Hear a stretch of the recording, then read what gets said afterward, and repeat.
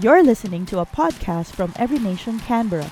In this message, Gans Dean uses the stories of Jacob, Job, and Joseph to illustrate the effects of joy that is fueled by faith in Jesus. Good morning, everybody. Welcome to Every Nation Canberra. We are a church that exists to honor God and make disciples. Pastor Joe is not with us today. He and his family are in Melbourne. They're having a great time together. And because of that, today you are stuck with some American accents coming in straight from Manila. My name is Gans, for those of you who don't know me. And I'm one of the volunteers here at Every Nation Canberra. Now, most of you know me as Gans. What some of you might not know, actually, is that Gans is a nickname. It's actually short for Gannon. That's right, Gannon. It's Irish, and it means fair skin. But my parents didn't know that. My family name is Dean. And so for the Filipinos in the house, my name essentially is Ganon Dean, which is Filipino for like that. It's a weird name, I know, but my brother's name is John, which is a normal name as well, but Jan Dean. And I can kind of tell what generation you're in based on how you respond to my name. So if I introduce myself to you and, hi, my name is Gans, and I know that you're a child of the early 90s or the late 80s, if you go like, huh, Guns? As in Guns N' Roses? Because I've gotten that. And for those of you who don't know that, that's perfectly fine. I know that you're not a child of the 80s or the early 90s. But if I introduce myself to you as Gannon, I would know that you're either a child of the early 80s or a millennial. Because if you've played Legend of Zelda, you might know someone by the name of Ganondorf. And Ganondorf is this big warthog who's like the main enemy of Link. And if you're a fat kid in the 80s named after Ganon, who's a big pig, it's horrible, you guys. It absolutely is. And to those of you who are a little older, that's okay. For those of you in the 60s or the 70s, that's all right. My parents took care of you too, because my first name is James. James Dean. That's right. I'm a rebel with a cause. It could be worse because my parents could have called me Aladdin, which is a whole new world of pain. I married a Chinese woman, so I don't have a Chinese name, but my son, when he was much younger, he asked, do you have a Chinese name? And I go, yeah, my Chinese name is Lucky Chan, which is a Filipino for big stomach. For years, people have been giving their kids really stupid names. In the Philippines, I know of this family, they named their daughters Spaghetti. That's legit and true. You can Google it. And so, it's horrible. The good news is that we know that bad names can also be biblical. There are characters who have their own fair share of bad names. There's the son of Aram. His name is Mash. And the Bible doesn't tell us whether or not he likes potatoes. There was Amaziah. I'm pretty sure it's pronounced Amaziah, but I want to say Amaziah because I'm ghetto like that.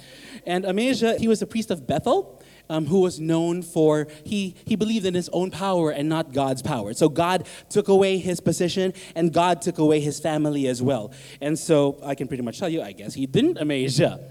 And then there was this wise man named Chalcol. He was known for his wisdom, but he was also known for his skill with barbecue. Because you can't have barbecue without Chalcol. Yes! Terribly sorry. I warned the preteens already that, this is like a preteen service and you got to have dad jokes at the preteen service. And then there was Basemath. You read that. Yeah, it's base math, isn't it? Right? So I'm pretty sure that base math, it's pronounced Basemath. But hey, if you like algebra, it's all good.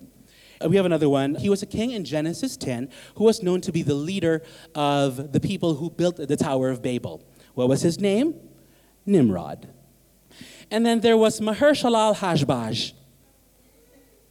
Maher-shalal-hash-baz was the son of Isaiah. From what I heard in school, they were taking tests, the kids are done, he's still writing his name.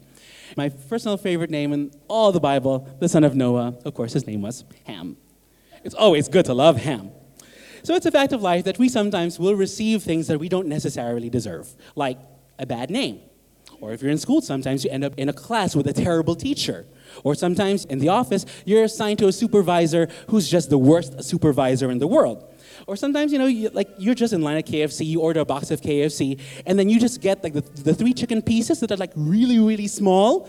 And then you're like, I don't understand it. I can get a chicken at Costco for $6.99, and I'm gonna go to KFC. I pay $12 for 3 pieces of chicken that are the size of a nugget. Are you kidding me?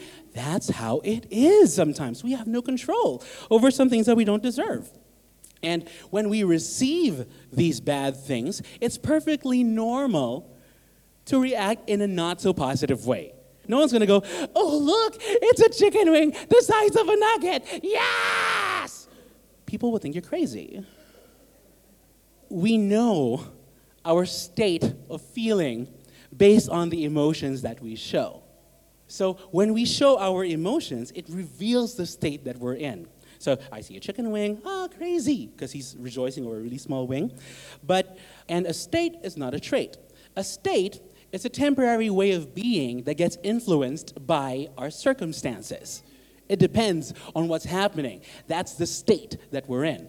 Character traits are stable or enduring characteristics or patterns of behavior. So let's say you have someone like me, whose characteristic is typically positivity. So always smiling, welcoming people, caramel and sunshine. And then let's say, for example, I'm in traffic. Of course, this example doesn't work in Canberra because there is no such thing as traffic here. But let's assume there is. So I'm in traffic and someone yells at me. And that affects me. That bothers me. And so all of a sudden, you run into me and I'm like, oh, what's happened to you? Because I'm all sad.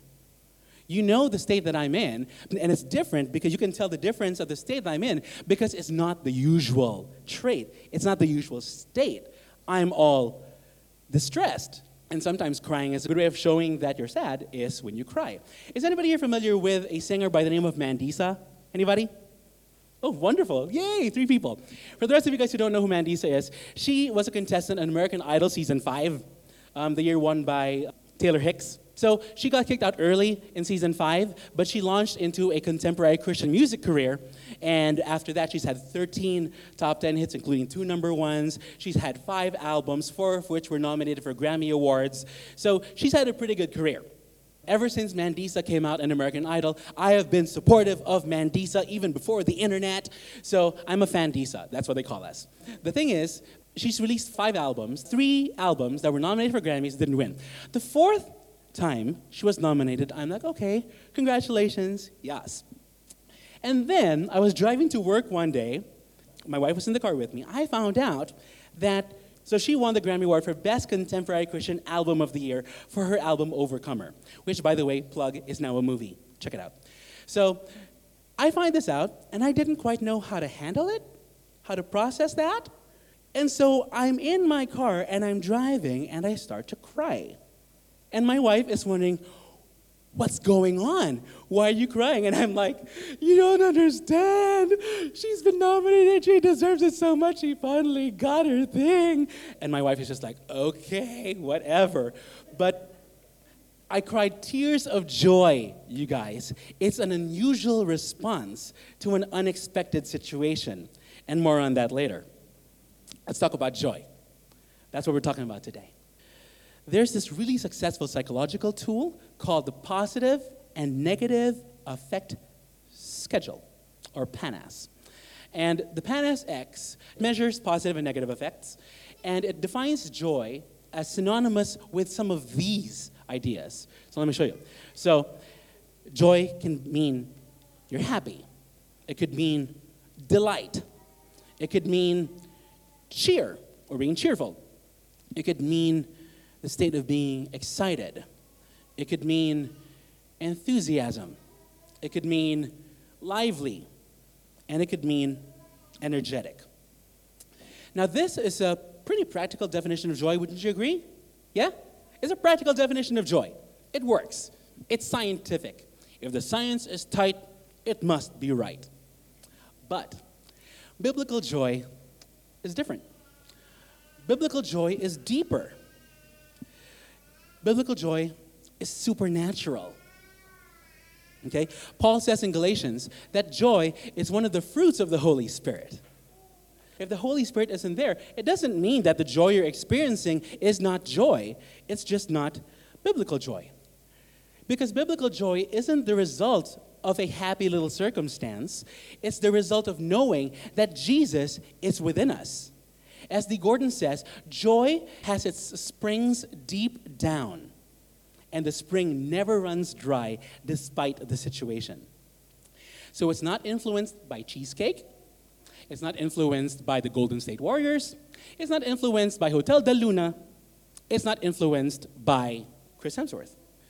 It's fueled by faith in Jesus. And it says in John 10, verse 10, that Jesus came so that we may have life and have life to the full. So let's break that down. Jesus came so that we might have a full life, right? And we are able to live life to the full through faith in Jesus. And Hebrews 12, verse 2 tells us that he is the author and perfecter of our faith. And Hebrews 12, verse 1 also tells us that he is the source of joy. So as author of our faith, he is the source of our faith. As the perfecter of our faith, he molds it, he sustains it. And as the source of joy, he gives us the kind of joy that is able to endure through many trials until glory comes and we live happily ever after.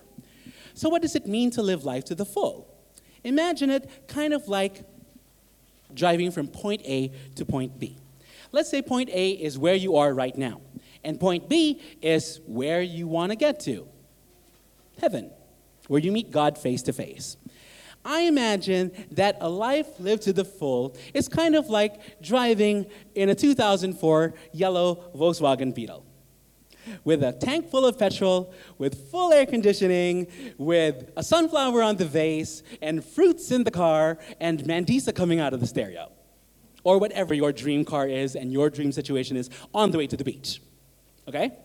Getting from point A to point B, anyone can get there. We're all going to get there, but only some of us can get there in style. So imagine what a life lived with faith-based joy can be like. It's that unexpected response to the unexpected situations. Imagine having joy when you lose everything you own and everyone you love. Imagine having joy when your family backstabs you and wants you dead. Imagine joy when you work 7 years and don't get paid. That's tough, right? For the rest of this time, I'd like to talk about that biblical faith-based joy as that Jesus joy.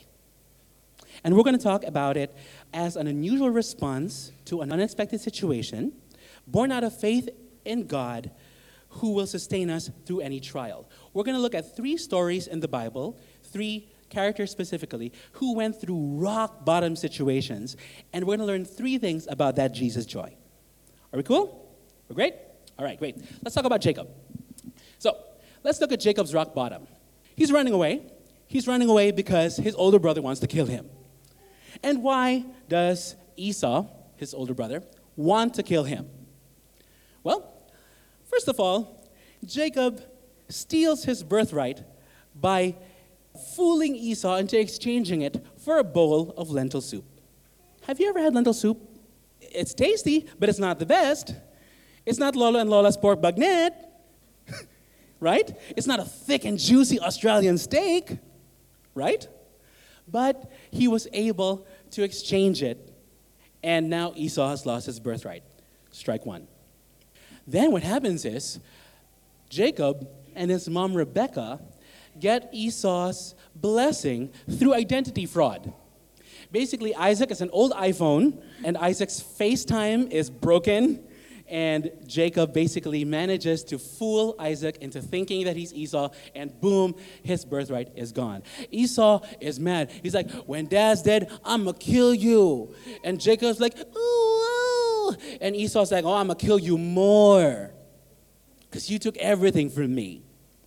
And so what does Jacob do? He has to run.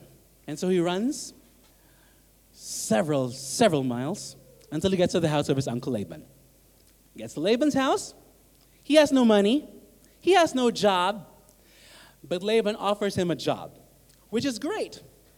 And they work out their terms. And the terms that Jacob wants is, I'm going to work for you for 7 years for free in exchange for the hand of your beautiful daughter, Rachel. How can you work for 7 years without pay? Most of us work so hard for every dollar. How can you work for 7 years without getting paid?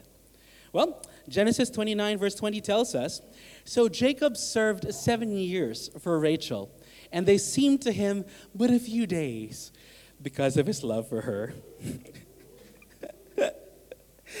Hold on for a second, I'm trying not to laugh harder. You know how earlier I said how joy does not come from circumstance? The entire time that Jacob was working for Laban for free, because the Australian Fair Work Commission did not exist at the time, he was okay with that because he was like, eyes on the prize. I am going to be married to the most beautiful woman I have in the world. It was fueled by a joy that motivated him to work for excellent work. It didn't matter to him that Esau was running after him. It didn't matter to him that he wasn't getting paid. All that mattered to him was that joy that he would one day be with his betrothed. Of course, we find out later that Laban tricks him and exchanges Rachel for her older sister Leah. It's the worst trade in the history of the world until 1996 when the Hornets trade Kobe Bryant to the Lakers. And of course, Jacob is furious, but he does not let that steal his joy. It's true. He didn't take it out on Laban. He didn't take it out on poor Leah. He just worked the 7 additional years for Rachel. And the Bible doesn't say it, but I believe the same thing that we read there. I believe that it still seemed to him but a few days because of his love for her. Worldly joy relies on external sources to happen, but faith-based joy, that Jesus joy, is always with us. When we have worldly joy, it can go away if things go awry. But biblical joy, it stays with us and motivates us into action. So, my rhyme for you for this first point, worldly joy just makes us wait, but Jesus' joy can motivate. Put that in a sticker. And then we have Job. Let's talk about Job. Job's rock bottom is the absolute worst that I can imagine can happen to anybody. Job had family. Job had health. Job had wealth. And Satan was triggered. So Satan goes to God and says, he's only happy because you've given him all this stuff. Take it away. He'll curse you to your face. And God says, no, he's with me. And so God gives him permission to smite him. And Satan smites so bad. All his wealth is gone. His entire family dead. Except for his nagging wife. Now, married men here, I'm pretty sure that God did not give you naggers. But I tell you right now, this wife was queen of the negas. Nega is what you call people who were negative. You call them nega. This wife was not a nega. She was a naga because she was a nagger and negative. So we shall call her naga.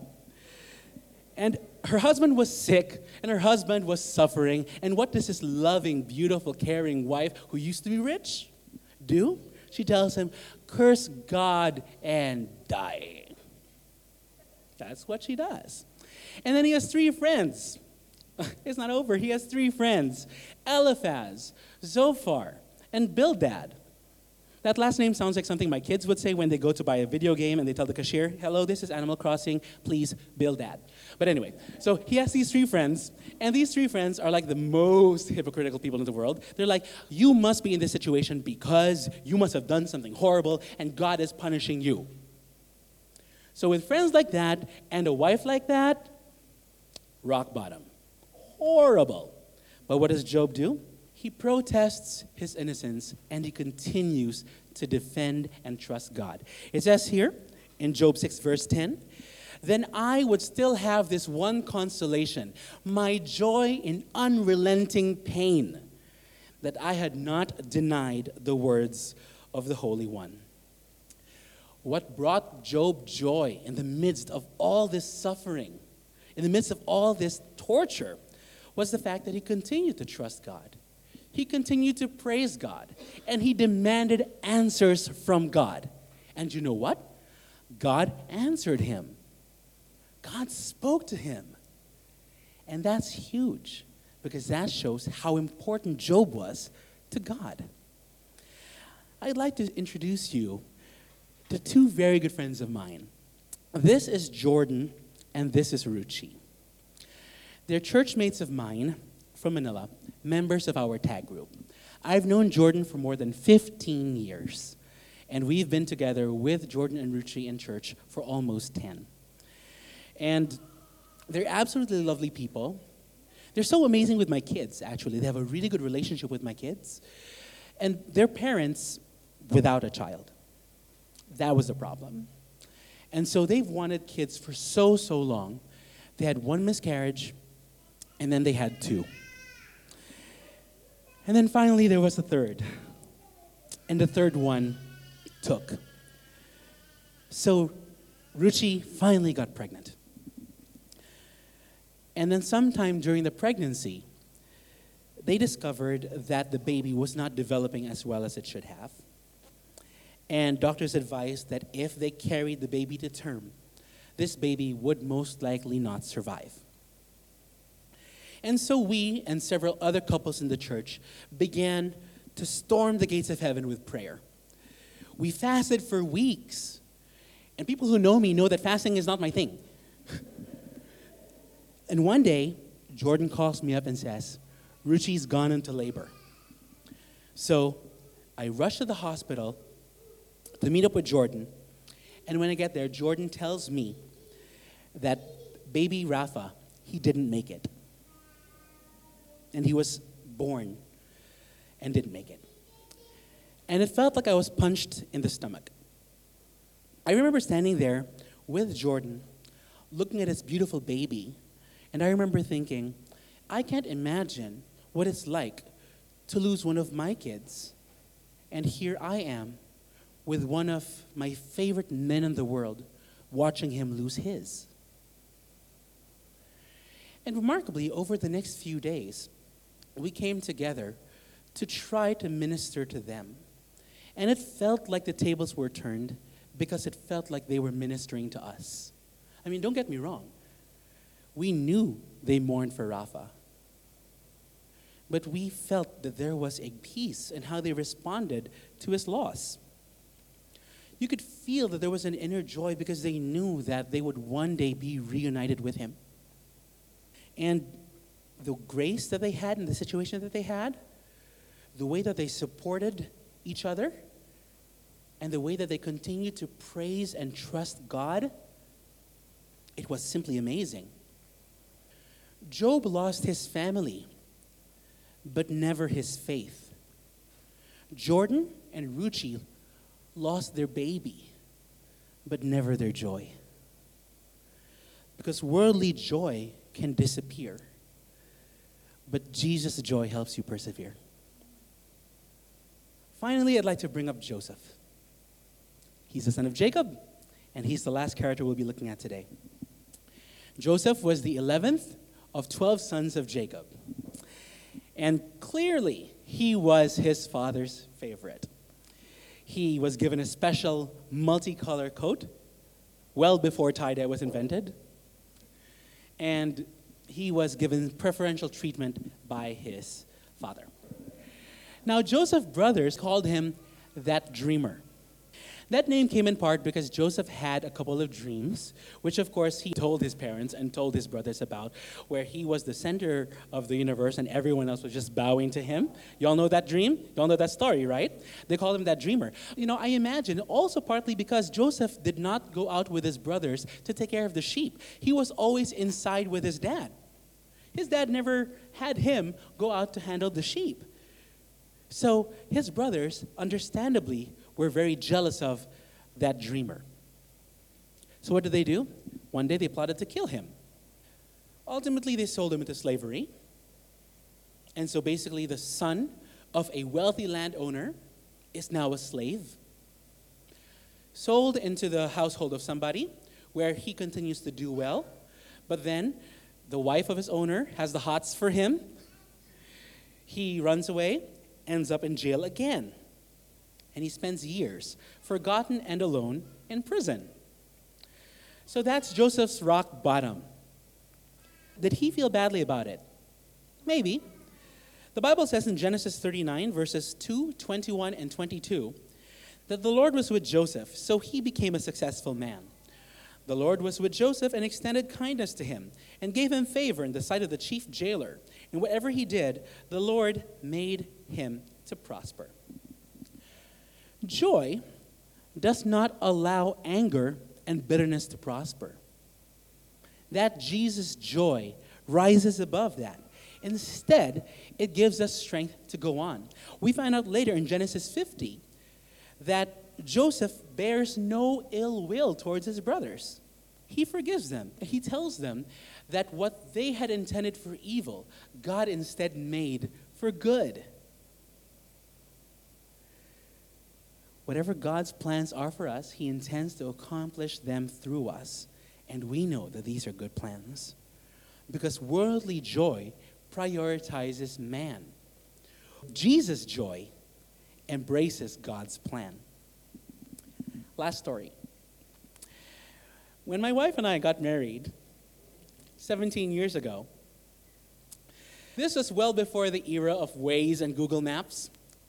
And so we decided for our honeymoon to go to this really fancy resort called Villa Escudero, which is about a 2.5-hour drive from Manila.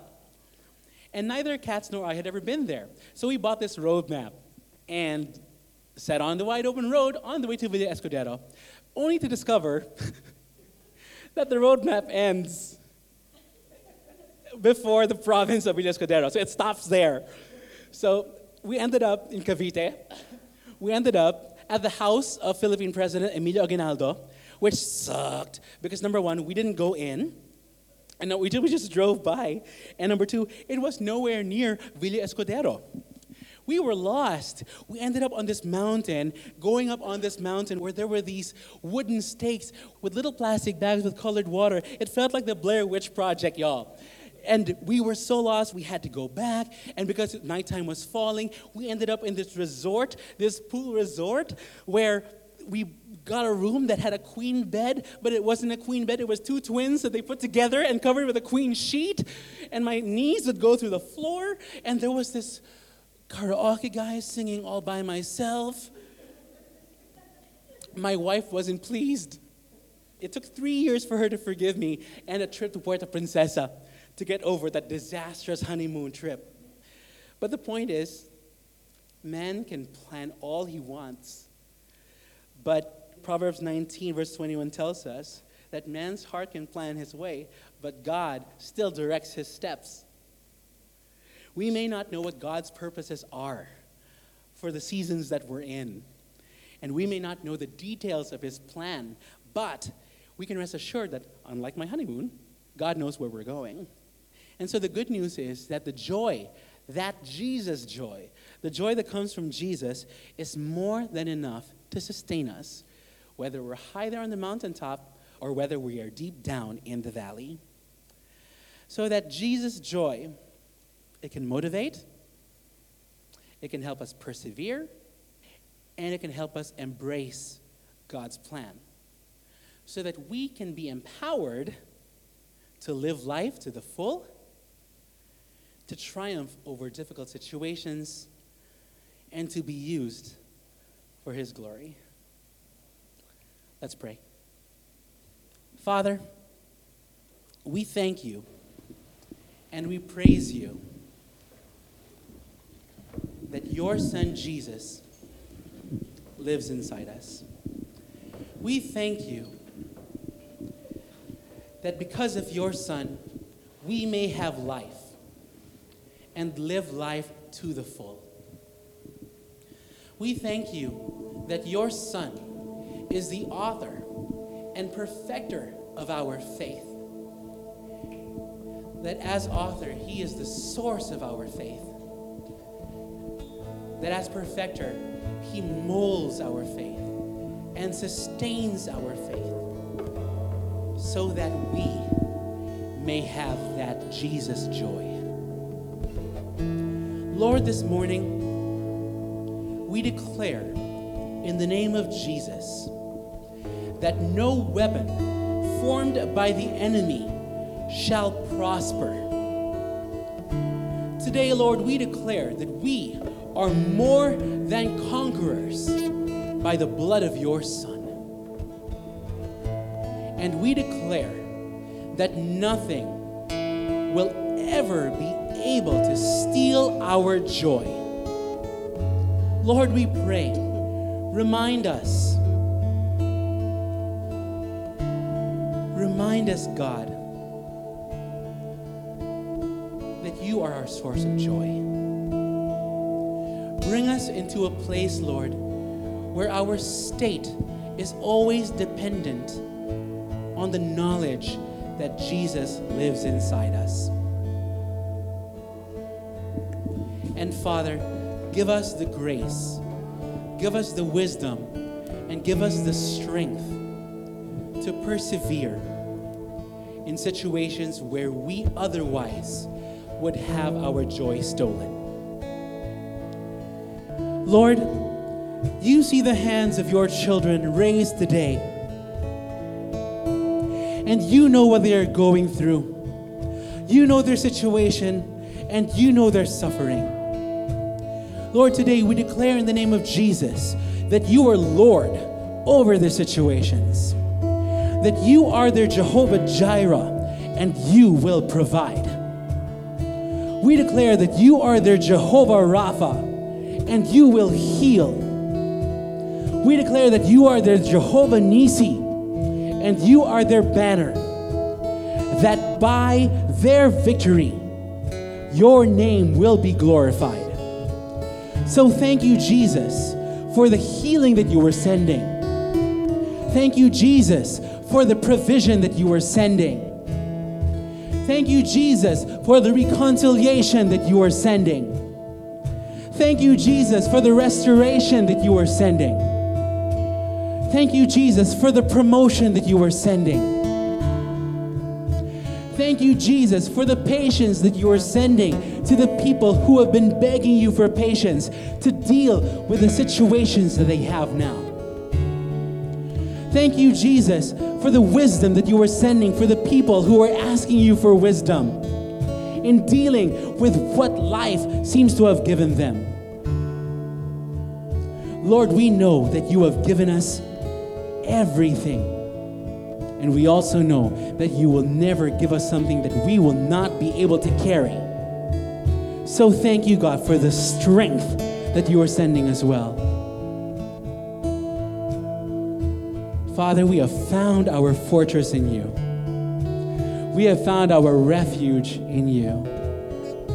And today, Lord, even as we celebrate you and we celebrate the victory that you are about to send, Lord, thank you for the joy.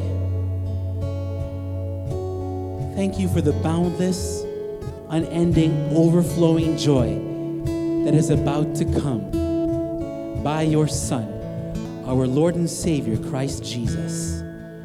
And God's people said, amen and amen. Let's continue to worship, everybody. You just heard a message from Every Nation Canberra. For more messages like these, or to access other resources, please visit our official website at encanberra.org. Like our page on Facebook at facebook.com/everynationcanberra.